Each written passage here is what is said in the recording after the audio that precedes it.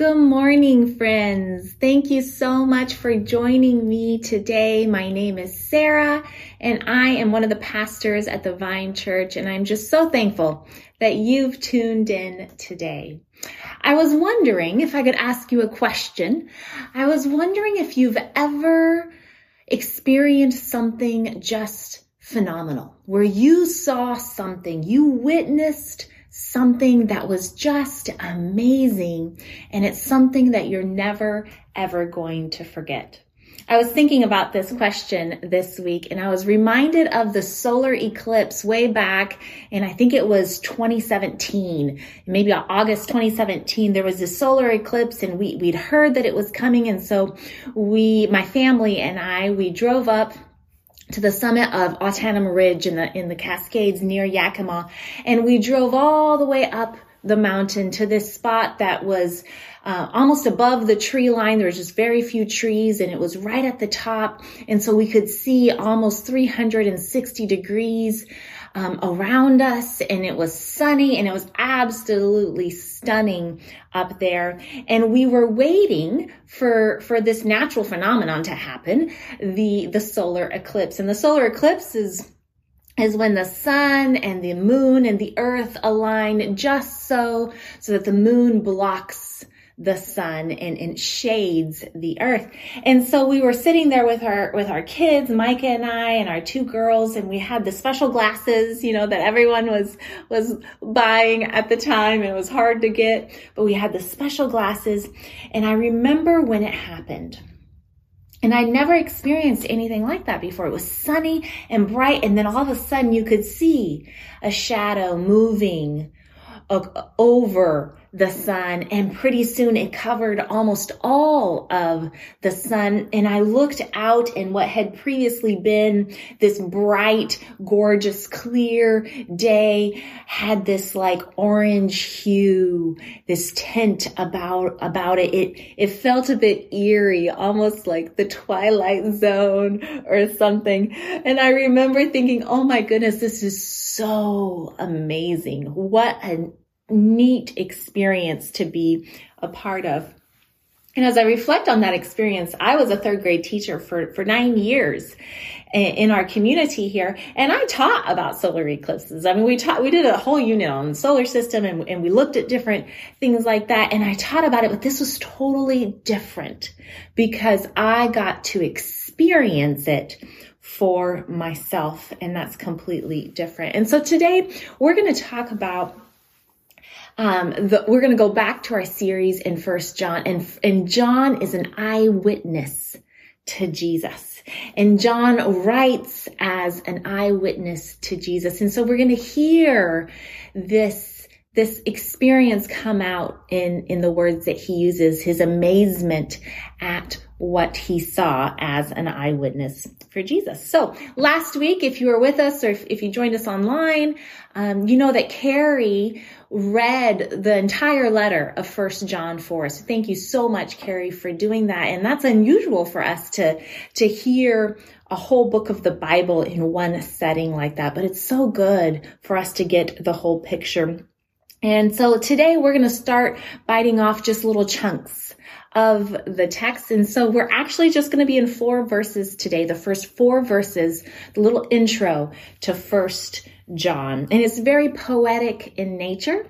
And so as you listen for just the beauty in expression in this scripture. So 1 John chapter 1, verses 1 through 4. That which was from the beginning, which we have heard, which we have seen with our eyes, which we have looked at, and our hands have touched. This we proclaim concerning the word of life. The life appeared. We have seen it and testified to it. We proclaim to you the eternal life, which was with the Father and has appeared to us. We proclaim to you that we have seen and heard, so that you may have fellowship with us. And our fellowship is with the Father and with his Son, Jesus Christ. We write this to make our joy complete. That's 1 John chapter 1, verses 1 through 4. If you were with us last week, you heard a little bit about the background and the context for this letter. I want to just summarize real briefly for you.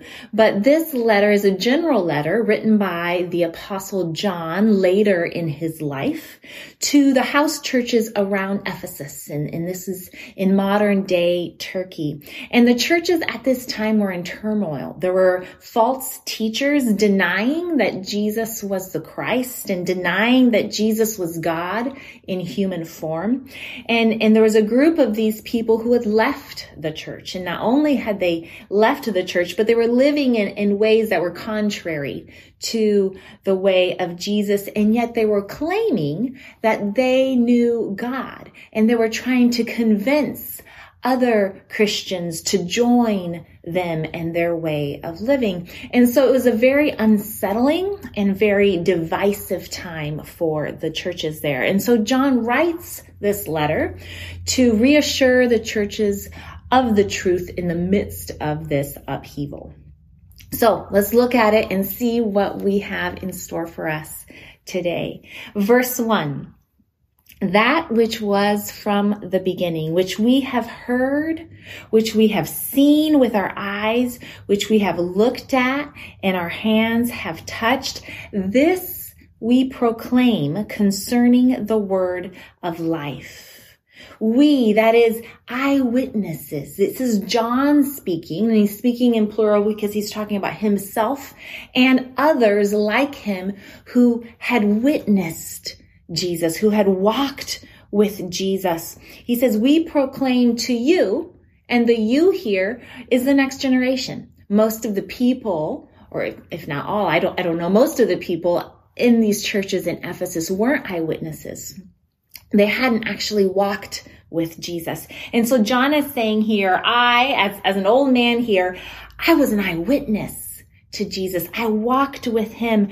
I heard him. I saw him. I looked at him. I touched Jesus. So we who walked with Jesus, we are proclaiming to you, the next generation, what we saw.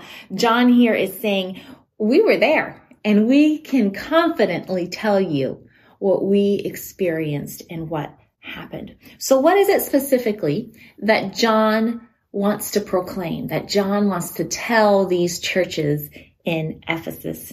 He writes this. He says, this we proclaim concerning the word of life. And there's this beautiful phrase in there, the word of life. So all that we have experienced, we proclaim to you concerning the word of life. And John reminds the church, reminds the people that which was from the beginning is the word of life. And this word of life is Jesus. Jesus is the incarnation of a God who has always existed from the beginning, God in human form. In fact, there's similar language in the beginning of John's gospel, John chapter 1. Listen to the similarities to this letter that John wrote. John chapter 1, verses 1 through 3, and also verse 14. He writes, in the beginning was the Word, and the Word was with God, and the Word was God. He was with God in the beginning, and through him all things were made. Without him nothing was made that has been made. In him was life, and that life was the light of all mankind. The Word became flesh and made his dwelling among us. So John here is saying that Jesus is God. Jesus is God from the beginning, and Jesus is the word of life, the word that brings life. He'll continue in verse 2. John writes, the life appeared. We have seen it and testified to it. We proclaim to you the eternal life, which was with the Father and has appeared to us. So this is what they're proclaiming, this word of life, this eternal life that has appeared. This is Jesus, who is both God and human. He is God in human form, and he brings life. And so John here is saying, as eyewitnesses, we can testify to this amazing truth that Jesus was with God in the beginning. He was God. He is God, and he appeared to us and brings life. Verse 3, John continues, we proclaim to you what we have seen and heard, so that you also may have fellowship with us. And our fellowship is with the Father and with his Son, Jesus Christ.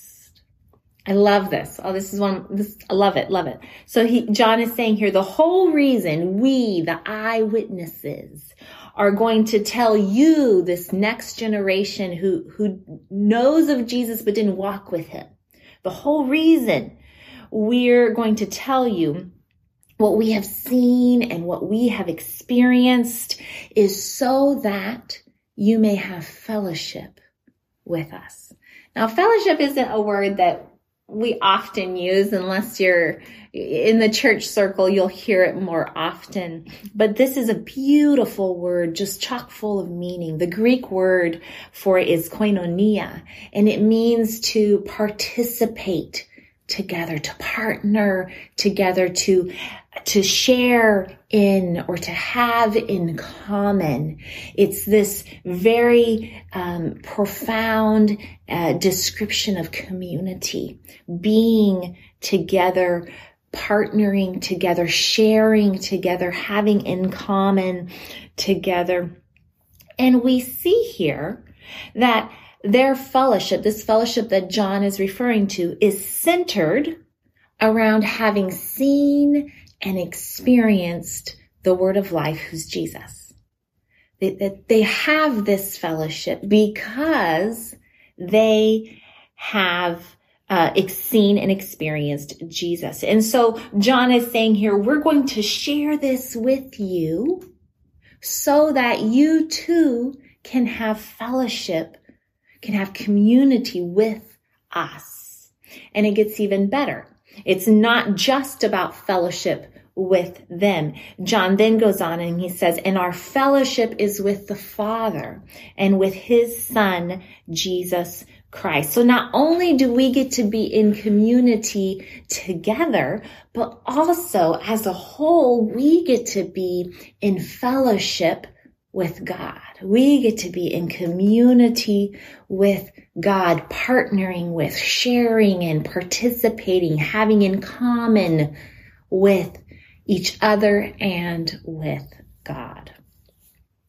Now, I don't know about you, but sometimes this idea of fellowship is just kind of hard for me to wrap my mind around. And I think culturally, most of us are conditioned to think very individualistically. So this concept of fellowship and community like this is challenging for us. We often think of ourselves as an island. And then we think of ourselves as an island that has relationships with different people, and so, and then those relationships are separate. And so this concept of fellowship is very different. It means being interconnected, partnering together, sharing together, being in community with. This is a bit of a foreign concept to us. And so sometimes also, I think we struggle with this concept because maybe we've been a part of communities that were unhealthy and that were harmful. And that makes us even more leery of this idea of fellowship, this idea of community. But the fellowship here that John is referring to, this koinonia that he's referring to, is a beautiful thing. It's a beautiful fellowship born of a loving and relational God. So this is different here. As Jesus followers, we are invited to, we have the opportunity to experience this type of koinonia, this type of fellowship, this type of community, both with believers and with God. And another little tidbit here that I just want to add, because of our individualistic mindset, often we would separate those two things and think that I have a personal relationship with God, and then I also have a personal relationship with this individual and then this individual, and we separate out all of those relationships and thinking that they're unrelated and separate from each other. And yet we see something different here in 1 John. Reuben Welsh, in a little book called We Really Do Need Each Other, puts it this way. He describes this fellowship with each other and also with God this way. He writes, the vertical line of Godward relationship and the horizontal line of human relationship are not two lines, but one line in a continuum. It all belongs together. Our life with Him, with God, our life with God is tied to, is one with our life with our brothers and sisters. And I love this concept. And this actually came up in our discussion last week on Sunday. For those of you who were in person after the reading of 1 John, we had a little bit of a discussion as to what stood out to us. And someone brought this up, that whoever loves God must demonstrate that by loving people. And that those two things aren't separate. And that's here what this quote is saying as well. That the Godward relationship and the horizontal line of the human relationships, they're not two different lines. They're interconnected. They're one continuum. We see this in the teaching of Jesus when he was asked, what is the greatest command? He says, well, love God with all your heart, with all your soul and mind and strength, and also love your neighbor as yourself. Love God and love people. The last verse here that we're looking at in 1 John is verse 4. John writes, we write this to make our joy complete. Jesus, this is the word of life, that being a part of this community, being a part of this fellowship with God and with us, John is saying, when you know this fellowship, when you know the word of life, when you get to be a part of it, we're writing this because this is what makes our joy complete. There is so much joy in knowing Jesus and in living in community, in fellowship with believers and God together. So what a jam-packed full little introduction to this letter of 1 John. As I take a step back and I look at this letter in 1 John, I consider the context again of this letter. Like I mentioned before, all the controversy and the division and the ugliness that was happening in the first century that caused John to write this letter. And though our context differs greatly right now, there's plenty of controversy and there's plenty of division and there's plenty of ugliness present right now. And I love how John responds. And I think we can learn a lot from this letter. John responds to all of that by saying, we are eyewitnesses of Jesus. We walked with him, we saw him, we touched them, we heard him, and we have such good news for you. Our good news is this, that he is God in human form, that he is the word of life. He brings life to us, and in Jesus, there is another way to engage life. There's another way to live, and Jesus invites us all into fellowship. He invites us to live into a loving community with both God and people. And I think for us today, for our small community at the Vine Church and also our larger community in the Tri-Cities and zooming out in our world, this is my prayer for us, that we would have this type of koinonia, this type of fellowship, this type of loving community, and that this would be the defining characteristic of all the people of God, that this would be our defining characteristic. So my prayer is that we may be known in the Tri-Cities as a loving community, that we may be known as a people who demonstrate our love for God by caring deeply for the people around us and showing compassion and empathy and acting and speaking out in love. And friends, it is not lost on me that the only way this is possible is for Jesus to be at the very center of who we are and what we do. And so that is our invitation today. And that is my prayer. I invite you to pray with me as we close. Dear God, we thank you. We thank you so much for who you are, that you are a God of love and invitation. Jesus, we thank you that you are the word of life that brings life to us. Spirit, we thank you for working in us and transforming us to look more and more like the loving Jesus that we are meant to emulate. God, we thank you. And we ask you to increase in us our capacity to love and also to be loved by you. Increase in us our capacity to show kindness and empathy. Increase in us the fruits of your Spirit, that our lives and what we do and what we say would constantly demonstrate our love for you and our love for our brothers and sisters. Thank you so much for who you are. In Jesus' name, amen. Thank you so much for joining me here today. And I just encourage you to continue to read 1 John and to pray over it, because I know we have a whole lot in store for us from the letter of 1 John.